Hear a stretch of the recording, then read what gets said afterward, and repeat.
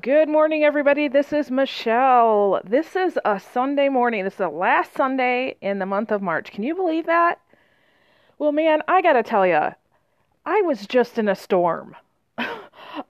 Maybe you parents out there can recognize this. This is called the getting everybody clothed, fed, looking somewhat decent out the door and to church on time storm, right?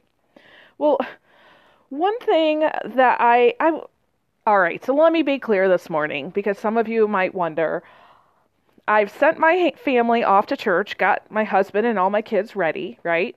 And today I'm not going to church with them, not because I don't want to or I'm not able to, but because I'm going to go to a different church and I'm actually going to do a series of leadership trainings with them this morning. So I'm so excited about that. Um, However, once I got them out the door, I literally was just like, whew. You ever felt like that?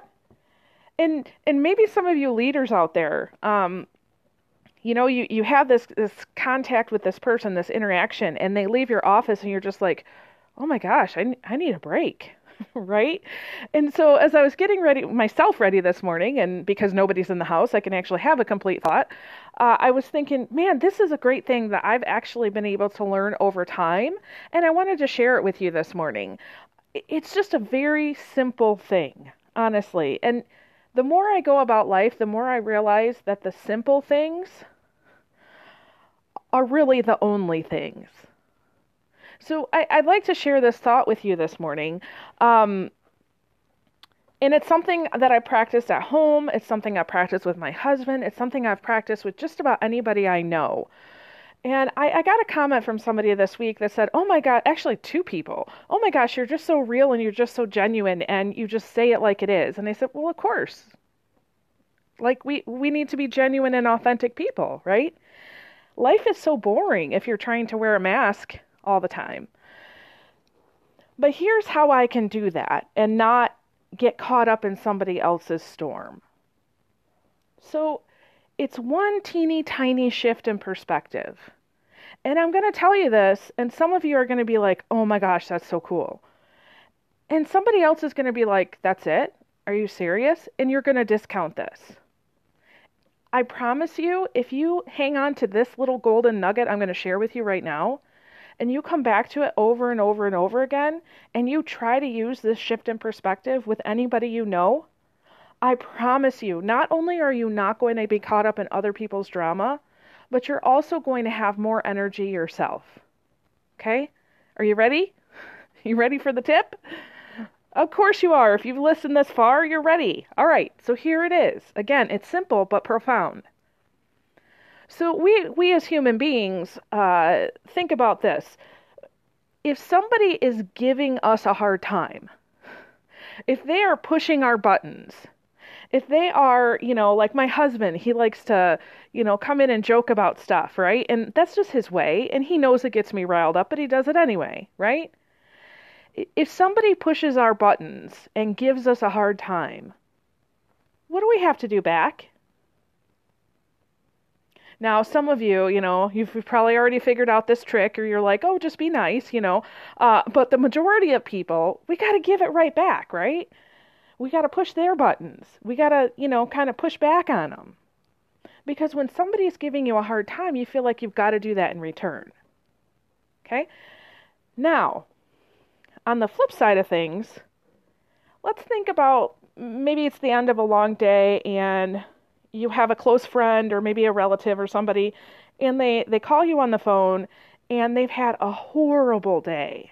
Okay, they've just had a really hard day, or something has just really kind of rocked their world, right? And they call you, and how do you respond? Yeah, you encourage, you support, you do whatever you can, right? And sometimes you recognize this person just needs a swift kick in the butt, right? But the point is, you help them in whatever way they need help, right? Okay, stick with me here. I promise you, that's the common sense part, right? Now listen, what was the difference between those two scenarios? The only difference was in how you labeled it.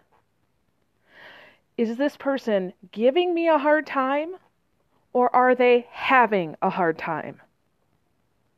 Okay? See, how we choose to label things in our mind, that's like a subconscious part of our brain. And out of that part of our brain comes our behavior, our natural instinct, our reflex. So, my challenge to you is that you would try to go around and see that people are having a hard time. Okay? So, this morning, my kids, first of all, it's the end of a long spring break after 2 weeks of kids being sick. Okay? They're just excited to go out of the house. I'm just as excited to have them out of the house. And they know that they get to go see grandma this afternoon. They haven't seen her in like 2 weeks. It's a big deal. So excitement, emotions are running high. And so I had to just say, okay, there's a lot going on right now. My 9-year-old couldn't find her journal, and that's a big deal for her. And so as I'm trying to help her, I'm constantly telling myself, she's having a hard time. This has nothing to do with me. She's having a hard time. I'm here to help. I'm here to serve in whatever way I can. Okay? Now here's the kicker, because a lot of you are like, oh yeah, I do that for my kids too. Okay. Do you do that for your staff? Or your coworkers? Or your teammates? Or the guy that cuts you off in the road while driving? Or the, bank teller that seems a little crabby? Right? See, everybody's going through something, and a good majority of the time, people are not thinking about you.